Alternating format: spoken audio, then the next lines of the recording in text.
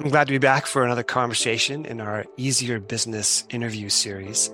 I'm Patrick Pittman, and I am glad to have Jason Snider of Summit E-commerce with us today. We have as a theme in a lot of our conversations around the Easier Business podcast, how to have less grind, more flow. And I started the project because I wanted my next 20 years in business to be easier than the first 20. And as I'm looking at Jason and his background, he's got the beach background. And I wish I could spend more time. Let's just say this way, I wish that my next 20 years, I have more time on the beach.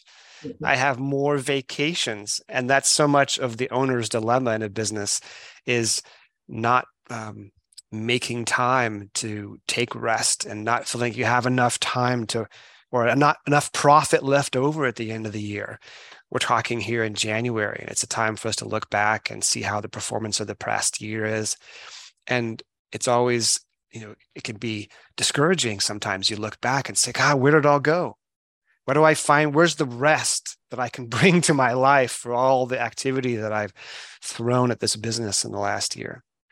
And so when I talked with Jason recently, it just really encouraged me, both in the work that I do with clients in the e-commerce space, but also my own business and wanting to sort of take some of the lessons that I think he's helping people with every day. And I think you're really going to enjoy listening to this conversation because it's going to hopefully get us closer to that easier business vision. So welcome, Jason. Yeah, thank you. Thanks for having me. Is the beach and the palm trees background, is it what your customers also want for themselves?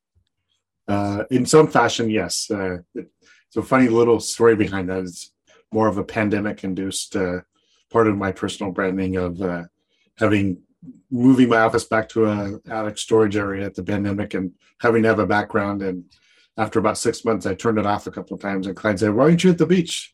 So I kept it on going forward. So that's part of my online meeting persona thing. So, but yes, it's also intentional as well to remind a little bit about, what's things all about. There are some other things that balance out and make it important. So yeah, there's some intentionality as well now. Yeah. Yeah. And I think that the customers or the clients you're talking about, these are basically going through your bookkeeping plus program at Summit E-commerce. And so that's part of what we want to introduce and talk about here. But in that context, I think we're also really talking about how do we get a handle on our desire to grow as an entrepreneur. We want to feel like we're moving forward, that things are getting bigger and better. We hope that growth is not just in top line sales, but in profit that yields the kind of rest, that we're hoping for deeply. And yet there's so much. I think one of the things that I think you've said to me is there's 1,000 small decisions that make up whether you have a profit at the end of the year. And so I kind of want to talk around what those things start to look like. And this in some ways can be a conversation that uses accounting terms, bookkeeping frameworks. And yet underlying all that, there's so much emotion in this subject of money. And so I think it's going to be a conversation a little bit about more practical profit encouraging behaviors, but also I think there's also a conversation about how we reflect upon this big emotional issue of money and whether we have enough and what we do to keep it or spend it. Right. Yeah, you're correct. There's a huge emotional part of business, which is the money part, and that's also ends up being part of our work as well as helping clients maybe sort through some of those decisions if it becomes more emotional than logic or business based. There needs to be a balance to some degree and not skew in one way or too much to the other. I've observed that sometimes the subject of money is too emotionally charged for people to come and sit with it regularly. And so it's something that they put off when they feel having more spaciousness or more courage, maybe is the word. And of course, if you have customers, they're never asking about your profit. They're never asking about your bookkeeping. Of course, the accountants are this time of year, but it's a thing that we can put off. And so I think one of the values that your program can bring people is a consistency of returning and returning and returning to this matter of how is it going? What are you spending? Where is you spending it? Do you know why? Do you have a good reason? And even just, one of the sort of phrases that my wife loves to use in the context of our children is to come alongside them. Can I come alongside you in this thing that feels hard? And I suppose that's part of what you're really doing is you're coming alongside business owners for things that feel hard. And that's not just bookkeeping, it's this money underlying question. Yeah, you have a couple of points there. One is I think most of it's driven by fear, and fear comes from a lack of knowledge or an understanding of how it's in many cases it's a mystery to some business owners of what's really going on with the P&L statement, what's my balance sheet, what's my cash flow statement really telling me. And so that's part of it. We look at our relationship with clients as partnering. We're partnering with them, giving them clarity, giving them knowledge, feeding them how to make decisions, not telling them what to do, but guiding them and answering questions and things. So we're there to demystify and put in behaviors and practices that can help that accelerate that process of making it less of a mystery and making it less of something to be afraid of. Because most responses when I ask about that is, well, I just didn't know what I was going on. And then reverting back to those behaviors of bank balance accounting, bank balance decision-making, and things which we can talk more about when we talk about profit first and things. Well, why don't you tell us what that means? And there's a formula in profit first. Maybe you could explain where that word even term comes from, but there's a formula that makes it different than sort of the normal. So why don't you take us through what that looks like? Sure. And most people are pretty familiar with the sales minus expenses equals profit. That's the common GAAP knowledge. Tax code is based on it. So it's very pervasive in everyday business decision-making. The profit first mentality or intentionality is, you got your sales minus profit equals your expenses. So you're setting an intentionality from the beginning what the business is about. Even if it's a smaller percentage in the beginning, that you're intentionally setting aside money for profit, that you're resourcing, you are intentional, that you're there to make profit. All of us are in business to make profit. Whether you want a smaller percentage or a larger percentage, you're setting that intentionality. And that's the core beginning of profit first, is being intentional with where you're directing your cash and where to use it. And I don't want to sound like too basic, but why does profit matter? Profit, the fundamental, my view of interpretation of it, profit is the value you're creating versus the cost or the things that go into creating that value. And so we always need to be in a positive on that, because if you're consuming more than you're creating, you're not solving a problem in the big scope of the economy and value delivery. So you need to be profitable to some degree, especially from the beginning, because if you're not profitable, that's telling you that you're not creating enough value with your offerings or your service or your product. I think there's also, with profit comes the capacity to find rest. Yep. And it's a reward, however other people want to interpret that. There's a factor of that. Yes, I'm delivering value, I'm creating something. And it's also restful for like you mentioned, of because you're out there creating something and you're profitable, it's sustainable. It's just sustainable from it, as long as you're factoring all your expenses, which we can go into a little bit more later on, as well as those. When you're creating the value and you have some left over, you know that you've got something going and it's sustainable. Is profit sort of a function of how many times you can say no to these sort of million ideas on what you could spend on? Because I think related to this also is the intention to grow. And so someone might say, profit comes later. We're about growth right now. We're about building up the valuation of the business and growing. And so, yes, we'll get to profit later. Some of that is a the intention of the business. So like I mentioned before about being intentionally profitable from the beginning, many companies who take that growth first mindset is acquiring customers and then trying to figure out later how to deliver profitability. And my experience teaches me, and even if there's, unicorns or other stories like that of companies that have succeeded, for every one of those, there's probably 5,000-10,000 other companies that haven't achieved that and things. And so I'd say call it a fallacy, to be honest, that's going to deliver long-term sustainable value. It's also a symptom of, I think, easy access to capital for a number of years that have allowed those scenarios to play out. But in general, working with clients, my experience is that never pays off for anybody. You may be able to sell the business or pass along and get additional valuation or capital coming in. But my experience teaches me that that's very rare, that it turns into a sustainable business that's profitable for the owners. I found myself in the living room of a business owner recently, and for many hours after the dinner was over and done, I heard what was a big sense of dismay that after more than a decade, this guy had wanted to get his business valued. He did a sort of professional valuation at the end of the year. It's now, a month later, and he's presented with the sort of humbling fact that when you don't have retained earnings and you don't have profit, the profit multiple doesn't look very good.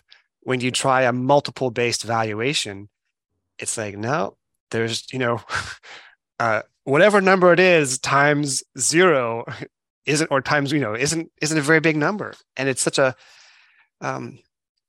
soul searching moment for him to find himself looking at that kind of valuation. And top line numbers have been, 7 figures and above and beyond. It's like there's a real business here. It's just, in the end, he's like, I just was never focused on retained earnings or profit. Or are those things the same? Maybe you could speak to what retained earning is and profit, and what it really starts to look like for a business that's been at it for many years. Yeah. And so on the accounting term, retained earnings is the net effect after the end of year, is basically closing out your net profit of the business to the balance sheet. And that's the accumulated earnings over a given period of time of generally how long the business has been operating and things. And so retained earnings is something looked at of a cumulative effect on the balance sheet. For us in Profit First, profit is a much different formula like we just talked about earlier. And there are a difference between our approach and then how GAAP approaches those two things. And so we're looking at what's the capability of the business to operate, what's its direct cost, what's its real revenue, which is a term of your materials subcontractors, revenue minus your materials subcontractors. That's your real revenue. That's the amount that you can allocate to these different accounts in the Profit First method. So it's two totally different ways of looking at revenue, income, and profitability and things. Yeah. One of the things that in our earlier conversation, you encouraged me to take a closer look at was my chart of accounts, and to reformulate it in such a way that is really useful to me, and not just the default chart of accounts that comes with Xero or QuickBooks whenever you get started. Mm-hmm. And I was meeting with my accountant last week, and I said, so basically we can do whatever we want. Like, we can't do this wrong in terms of our chart of accounts, how we move things in terms of cost of goods sold or whatever it is. Just like, it's just for your decision-making, Patrick. It's just whatever helps you. And so isn't that one of the things that you help your people go through this Bookkeeping Plus program, is to really get that into a place that's meaningful, not just out of the box standard? Correct. Yeah, it's something we do have a template that we work with clients to at least set up in the beginning. We don't impose it on them, but we offer it as a way for them to get quicker clarity and looking at their books and their reports, as we call it, fingertip reports. Once we close the books for a month, that means that period of time is easily accessible for them by clicking in their QuickBooks or their Xero and looking at the P&L report. So our thought is, why don't we make it easy for them to deduce of where they're spending their money? Again, kind of aligned with the profit first method of creating buckets of where you're allocating funds for certain expenses. And so we'll use the sales and marketing bucket as an example of, let's say we're running 10% of real revenue and allocating it to a sales and marketing account. So let's correspond that on the P&L so that the business owner can roughly see of, hey, I'm spending 10% of my 100,000 and 10,000 is going that. Where am I spending that money? And so what we do is we create a bucket, and all of the activity around sales and marketing goes into that bucket. So it roughly corresponds with what's available in your profit or your sales and marketing account when you're practicing profit first. So it gives them alignment, and we can go over it and determine what goes into that account. And that's sometimes also an eye-opening discussion when they realize really what they're spending to attract a customer, what they're spending to bring traffic to their store, just depending on what their different business model is. Having that conversation like, oh, I hadn't thought about it from that angle, because many times industries are focused around these gap terms or these, I'll say, growth terms of customer acquisition costs. What's the rate of return on paid acquisition?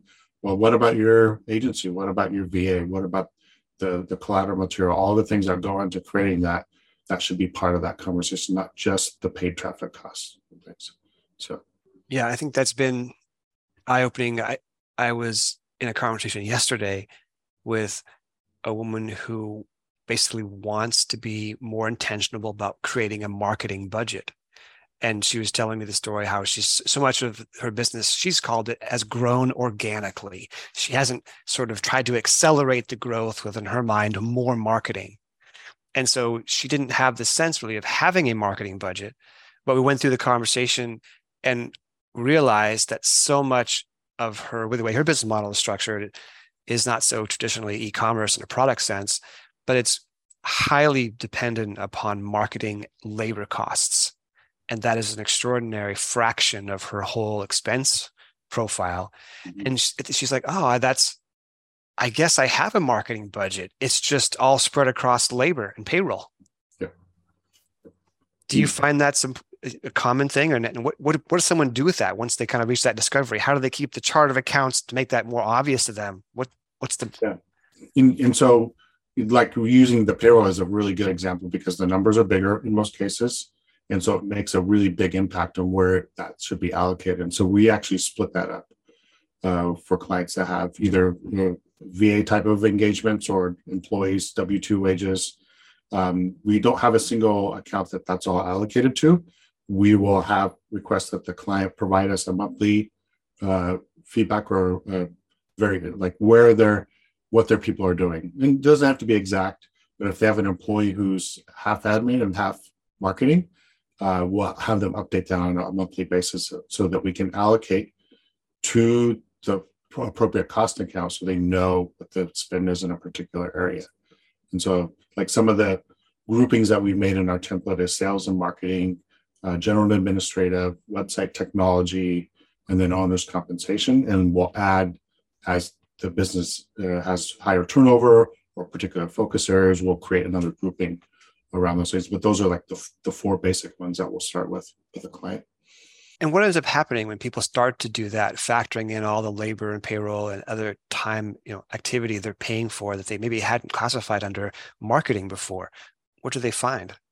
Clarity. And I think like your conversation that you pointed out is very similar to once we've done it a couple of times and gone through with them, they're like, I see. That's starting to make sense of how it works. It gives them more clarity, that's our goal, is clarity and systems so that they can and create habits around those things so that they can operate on that and have confidence in us doing it for them. In this long late night conversation I had, that was sort of the despair over a decade without profit. One of the things that came out of that was the business owner described himself as an artist. Mm. He's like, listen, Patrick, I'm not a numbers guy. I never was. I just never was like focused on that. I just have this vision of things he wants to do. And one of the ways that expresses itself is through creative marketing content. which sometimes manifests as video and other um, things that are creative. And one of the discoveries when you start to allocate all that labor correctly to the marketing category, one of the observations was that there's not enough left over for getting that beautiful marketing thing you've done in front of enough eyeballs or enough people. So wonderful creative, very small pay-per-click or traffic or ad budget to send it out to the world. There just was just kind of a misallocation in some respects. Do you find, that your Bookkeeping Plus program helps people maybe come to that conclusion sooner or have some check on that? Or how do you help people through that kind of dilemma? Yeah, so you're pointing out that there's a personality driven, especially early on with the business owners or clients that we're working with. And part of my goal in working with them is to make them aware of those things. Like they're really focused on a particular that they're really good at. Our counsel is, okay, that's great. If you want to focus on the area and you're not looking to add to your skill set to compensate for your lack of knowledge in accounting, then find a good partner to work with in that area. And same with like the marketing. Work with a coach or somebody to get, because your product is valuable. You put it out there into the world, it makes a difference. It's almost an aberration or can't think of the word, abdication if you don't put it out into the world and get it in front of more people to help solve their problems. And so when you realize you have gaps, look for trusted partners that you can work with that align with your goals and what you're trying to achieve. And obviously us is accounting in the bookkeeping area, but marketing, there's lots of other areas that there's other people you can engage with to fill those gaps. If you're not looking to add that skill set to yourself or hire somebody internally to manage it. Yeah. I think the whole conversation is looking at businesses that are probably under $10 million in revenue, right? Because there's a certain point where the professionalization of your management team comes in, and that that chief financial officer brings the kind of discipline that you as the creative artist owner never had and probably never will have. And there, one of my projects is with a business that's $100 million, and that's kind of the exception in a lot of my work. So it's a little bit both refreshing and different to have an executive vice president of marketing who has a very clear plan. She's got a lot of discipline in how she's imagining the budgets across that marketing. But for those businesses that are under 10 million, and I could say under 5 million, but it's amazing how up to 10 million, even beyond, there are so many business owners, which I think is the audience for this interview series, who still maintain a pretty firm hand on marketing and sales. And I just came from a conversation this morning over coffee where a business that's on the Inc. 5,000 list, fastest growing, last couple of years, 7 on the way to 8 figures. And he said, yeah, we let go of our director of marketing. We just couldn't really turn over enough control for that director of marketing to do their job. And eventually just let him go because, the owners, his 2 partners, we just want to do it. Like we can't not do it. And it's so much of that, I think, is also a function of the desire for growth, right? And that's something you said in our earlier conversation, tied to the ego, tied to this sense of what your worth is defined by. I see that scenario of a lot of entrepreneurs can't let go of things. And that is actually a long-term detriment, irregardless of the size of the business, wherever it's going to go. The more control a business owner or entrepreneur maintains, the less flexibility the business has to respond to the market. And especially when it's tied up into ego, which is largely an emotional, mental state. And so it can get in the way of sound business decision-making and things. And so my philosophy is always to coach our clients towards removing themselves from the business as they're developing the business. Because if growth is good, but excessive growth can actually sink a business faster than some other scenarios. And what I mean by that is too much growth without planning really hits the cash side of the business. And if they weren't planning for, how quickly inventory is going to turn, what's our inventory coverage? Is our margins high enough to self-fund growth? Do we have to go for leverage? And all these things come into play. But if there was a more stable growth pattern, it would be more fulfilled. You'd probably be less stressed. Your team would be less stressed. You'd probably have less turnover. And you have all these things that are difficult to measure, but that have an effect. From my observation working with clients is this almost obsessive fixture on growth that drives, in many cases, poor decision making. Because if you're a business owner and you have a solution, a product that you want to get out to the world, I would say you want to have to be sustainable as possible, and make that. And whether you plan to exit in 3-5 years, if you're not building something sustainable, it's not going to be valuable in the long term for the new owners and buyers, anyways. So there's the overused word maybe of balance, but there definitely needs to be more thought around it, because it's not just about numbers. It impacts people. It impacts you, the business owner. It impacts your team. It impacts your partners, your vendors. All that thing is derived around you, the business owner. What direction do you want to take things? And so doing it in a considered manner that considers all of those parts and not just the bottom line part, I think is where you see more sustainable business that make a bigger impact longer term. Yeah. Or not just the top line part, right? That's the number people kind of get their egos tied up with. I'm 7-figure. Oh, I'm 8-figure. And I went to a conference last year in the e-commerce industry where they gave gold trophies to those who joined the 8-figure club. And it's like there was also like silver trophies for the 7-figure club, and they got up on stage, but it wasn't quite as much applause, and it was like, so like that's the top line, right? That's what we that's why business owners hang on to that marketing function so long and lose the sense of discipline that otherwise would sort of rein in what they want to do, because they want to go to that conference and get on the stage and win the 8-figure club trophy. Mm-hmm. Yeah.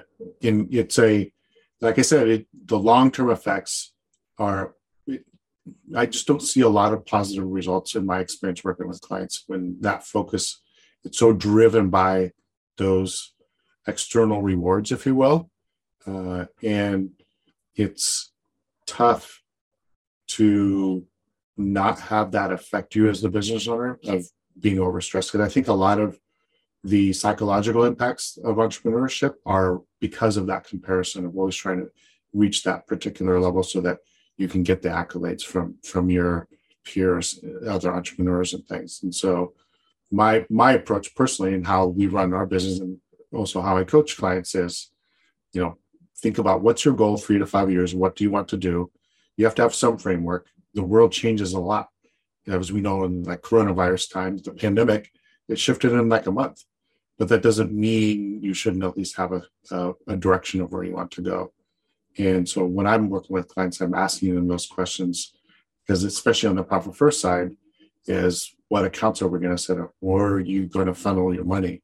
And where are you going to intentionally put your money to work in your business?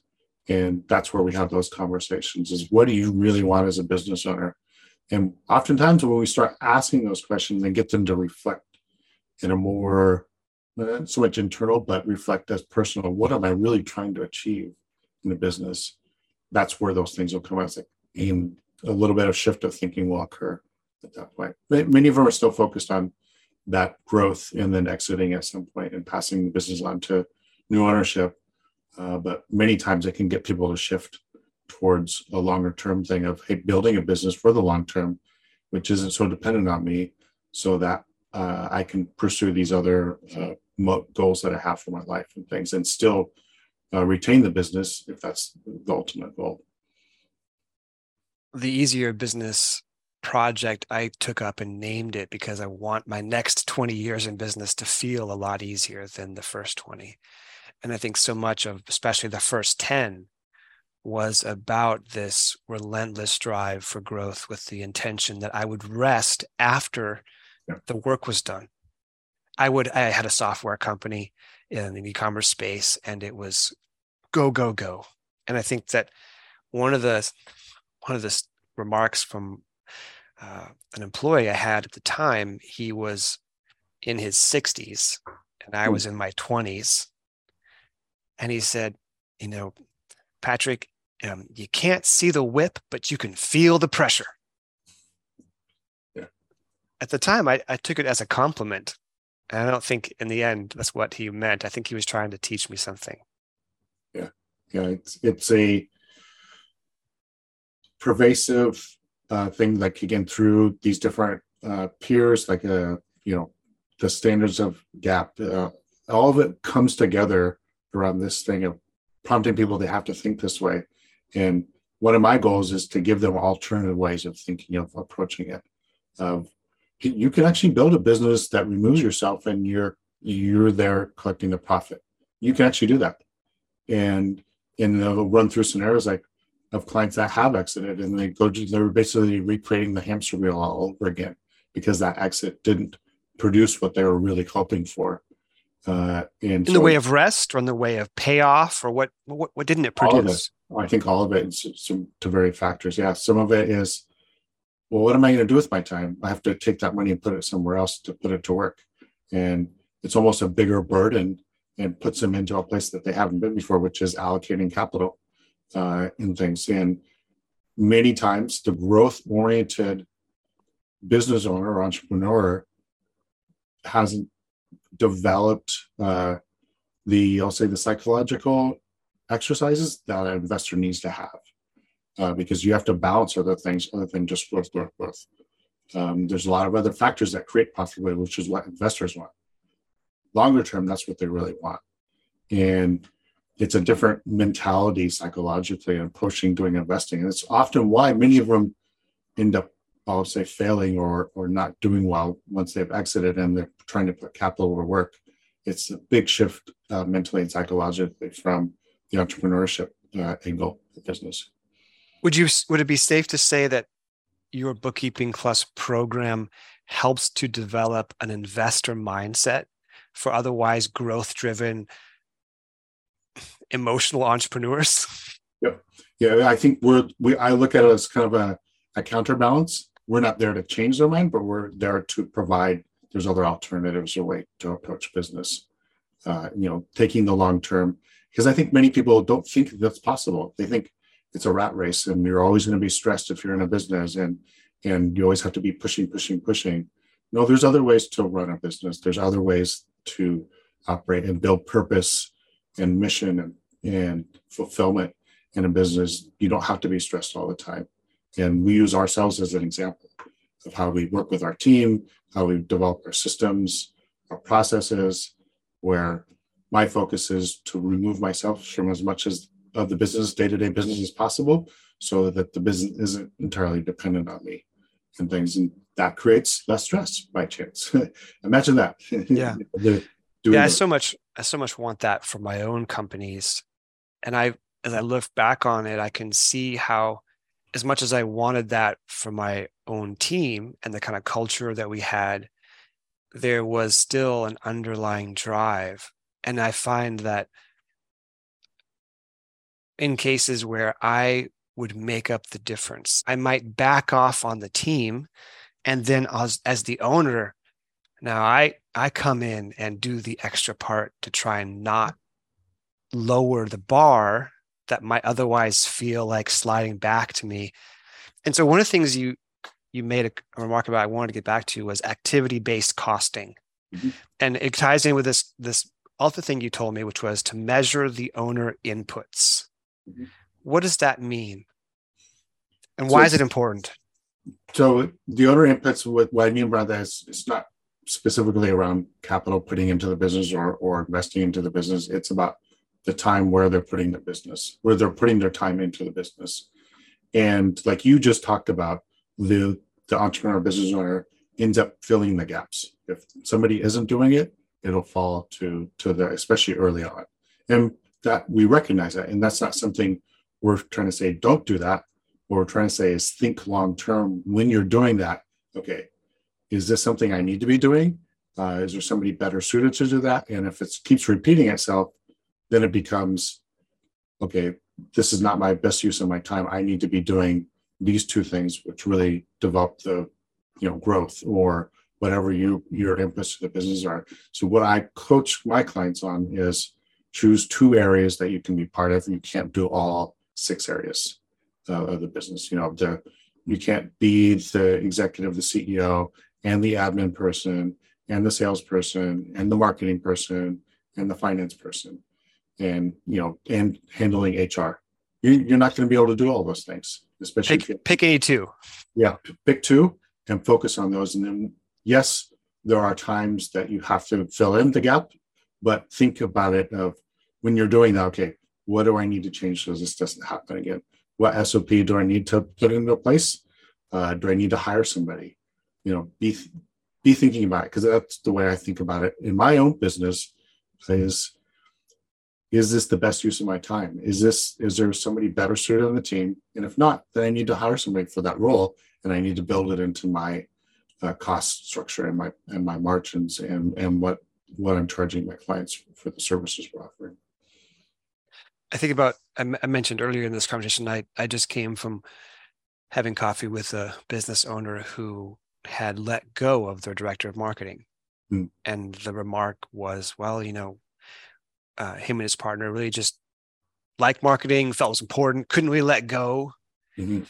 I think there's probably some constraint in the business too. And, in the e-commerce industry, generally, there was a real decline in 2022 compared to the previous year, right?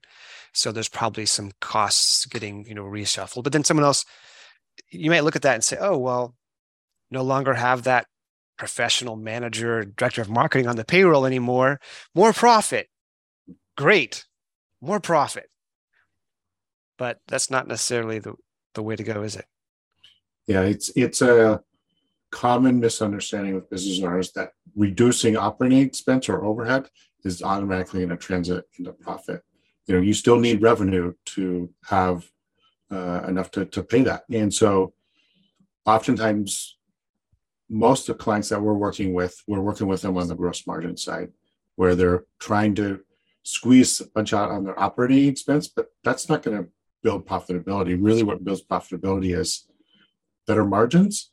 And if it's in a highly competitive market, I coach my clients around increasing the value of their offerings. Don't be static. Don't be caught doing what everybody else is doing, because then, yes, you'll have to compete directly against them.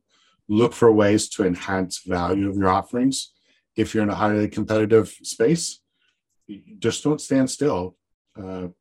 Find ways to add value to your clients that separates you from your other competitors and things. And so circling back to what you mentioned about cutting back expenses, and maybe not speaking directly to that situation, but in general, it's often a spiral downward for the business owner when they get back involved in things that they weren't doing before, because it distracts them from other areas that they were already doing. So maybe they've added 3 or 4 things back to their portfolio when they should just be focusing on 2 areas of the business. What's the best use of their time? What do they enjoy doing? And also recognizing when you're doing those things, you're taking that back on. Yeah, you're saving some cost somewhere, and it's going to show up on the bottom line, but also there's a cost in the sense of you're not paying somebody to do that, so you're not recognizing the cost on your overhead or your operating expenses anymore. Yes, you're taking it on, but you're not building in enough space in there for in the future when you want to bring that back on. If you're not recognizing the cost of that and allocating for it, it's going to take longer to go jump back in and add that person back into that role of things. And so, because you cannot afford to delegate it. Correct. I think that's, one of our Easier Business podcasts, we talk about building teams and delegation and having courage as a leader. And all that in some ways is kind of hand waving around the emotional challenge of leading people. Mm-hmm. But if the business itself doesn't have enough profit left in to really pay for all that delegation, it's a moot point, right? You've lost the capacity to follow through on what may be a good leadership practice, but you just don't have the money and payroll to do it. Yeah, correct. And like I said, you want to be approaching it with intentionality and dispassion, removing as much of recognizing emotion, but not removing it entirely of why am I thinking this way? Do I think it's really going to work out? And what's the chances I'm going to be able to execute on? Because as you've probably encountered as well, the idea and execution often are two different outcomes of things that the idea looks really good on paper. And then 3 months down the road, it's like all these unhidden things come out. And this is where I think the stress comes in, is they have one outcome in mind and then it totally shifts in one other because there's hidden things or unrealized actions or decisions that become part of a cutback. Because it's easy to see the black and white on the numbers. It's not so easy to see the day-to-day impact of those things. The 1,000 small decisions. Correct. Yep. Yeah. And I can give an example in our own business of how over the last probably year and a half now, so we hired Daisy as our bookkeeping manager, and she quickly identified herself through her work as somebody much more capable than just leading a bookkeeping team. And after about 5 months, we promoted her to operations manager. And we didn't have a specific role already identified that we needed somebody right at that point for the role, but we were building for the future of, hey, we want to help more clients. We want to work with more clients. And so let's build our architecture out ahead of time. So when growth does happen, it's not going to overly stress out the team and cause other deliverability issues or fulfillment issues or quality issues and things. And so having that person there and seeing where we want to take the business, for us, it was a no-brainer of moving forward, even though we were probably 6-12 months ahead of where we needed to be to actually fill a role like that and things. And so being proactive and being intentional about where you're trying to take things and then marrying that with the current opportunity, I think is how we've approached it and things. I think other businesses can follow in that thing, because it also instructs your offerings and your pricing and other things like that. Of what structure do you need in place to deliver and fulfill your products or services, and having architected out a plan of where you want to grow into and things. For someone who's listening to this and maybe they've recognized themselves in some of the stories we've told back and forth, maybe one of them kind of stings a little bit or feels like it hits pretty close, but for someone who is trying to understand that this is a good fit, your Bookkeeping Plus program, is there a characteristic that you would want to call out? And I don't want to answer for you, but I kind of want to, in some ways, give you what I'm suspecting. I'm kind of suspecting that so much is tied up in really understanding gross margin. And so I don't know, maybe you could kind of validate this or kind of help understand, for someone who doesn't really understand gross margin or is wondering why they don't have enough money left over, maybe a characteristic of someone who would be a good fit for you is your capacity to really take them through the products that they've developed and bring a disciplined understanding of gross margin to it. And if that's the case, tell us more about that. Yeah, you're spot on. I'd say 4 out of 5, maybe even 90% of our clients that engage with us on Profit First. There's 2 things we're spending a lot of time in. The first one's pretty easy. It's an expense review. Just make what's each expense, what's it doing, understanding the activity behind it, because then that helps guide us in the bookkeeping side of making sure it's allocated or coded properly so that they have that visibility. And then the second thing ends up being the gross margin. It's a longer work through because obviously production cycles, inventory coverage, we've got a lot of moving parts to that, but we want to get on top of that as soon as possible. And so my experience has been many clients do something early on around their pricing, but they never revisit it strategically on a consistent basis, if at all. It's usually dictated in their mind by what the competition is. And my counsel is, if you want to behave and have the same results as your competition, then think like them and think, hey, I got to cut prices so that I can attract more customers.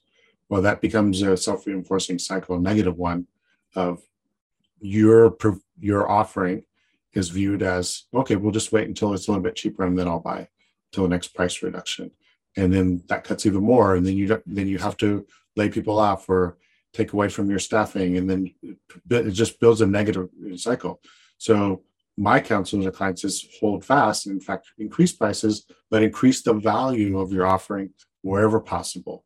And think creatively, innovatively. So some of like a big ticket e-commerce offering, my counsel then was create more training videos, create more installation videos, and maybe create a white glove offering to separate yourself out from your competition. Which might cost even more, right? At a higher price still. Yep. Right? Yep. And that separates you even more.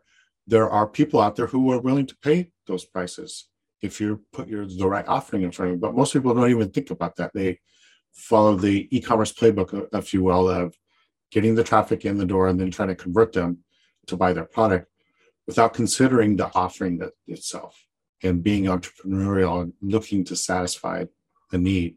And so most of the time it's, hey, let's get a picture of what all your costs that go into it. And for us, gross margin and cost of goods is the other term, but we use the term direct costs. And we make that intentional because we want our clients to understand that there's more than just the product itself that goes into your cost of goods or your direct costs. Is that tying into some of the activity-based costing that you already talked about? Yep. Many times we'll see shipping costs down in the operating expense area. We move that up to the direct cost or the cost of goods. Merchant account fees, your 3PL costs, your packaging, all the things that our rule is, everything that creates the value of the final product being delivered to the customer needs to be part of that cost of goods direct cost bucket.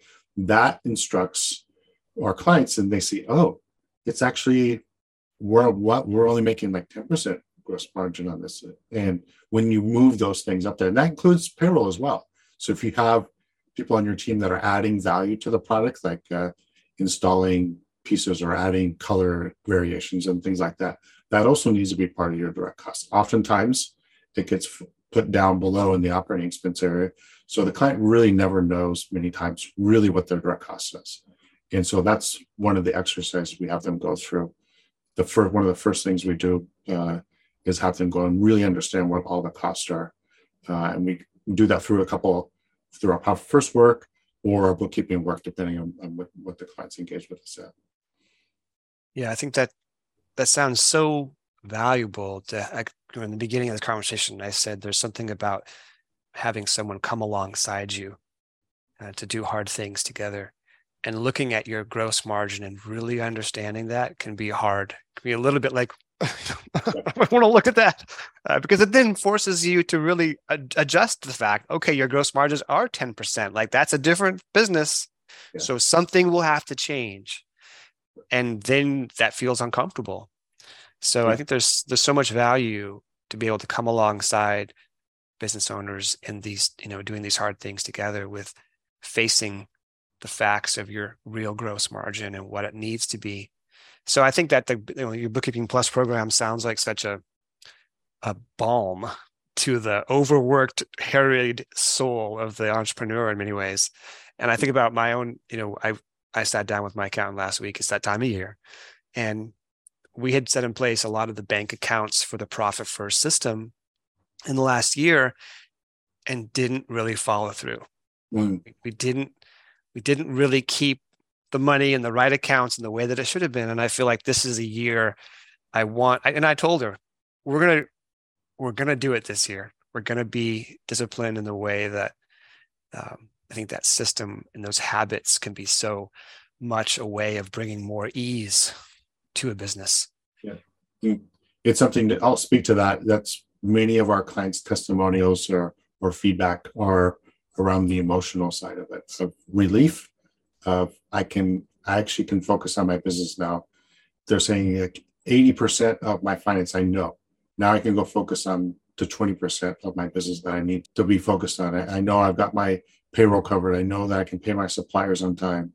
I've got these other things. And so I'm going to focus on XYZ in my business now because I know these other areas are taken care of it. So most of the feedback has been on the emotional side it's a relief of, hey, I can actually enjoy running my business and creating my products and serving my customers again.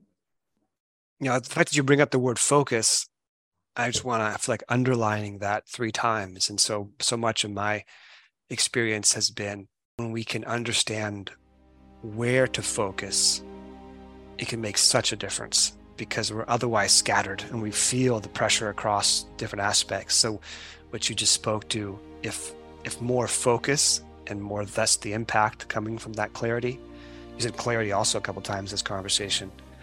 I think that's all the kinds of things that I'm wanting, and making my business easier too. So Jason, thanks for talking with me about this. I've really, on the one hand, I've learned some things, but also I feel like you've just sort of scratched the surface. I think this is probably like, it's a month after month. It's a multi-year kind of evolution for a business that, I think that's where your program could come and be a resource for people over the long term. Yeah, we look to partner with our clients in that way. We're partners with them. Yeah. Well, I think we'll stop here, and thank you so much for talking with me about this. Yeah, likewise, thanks for giving us the opportunity.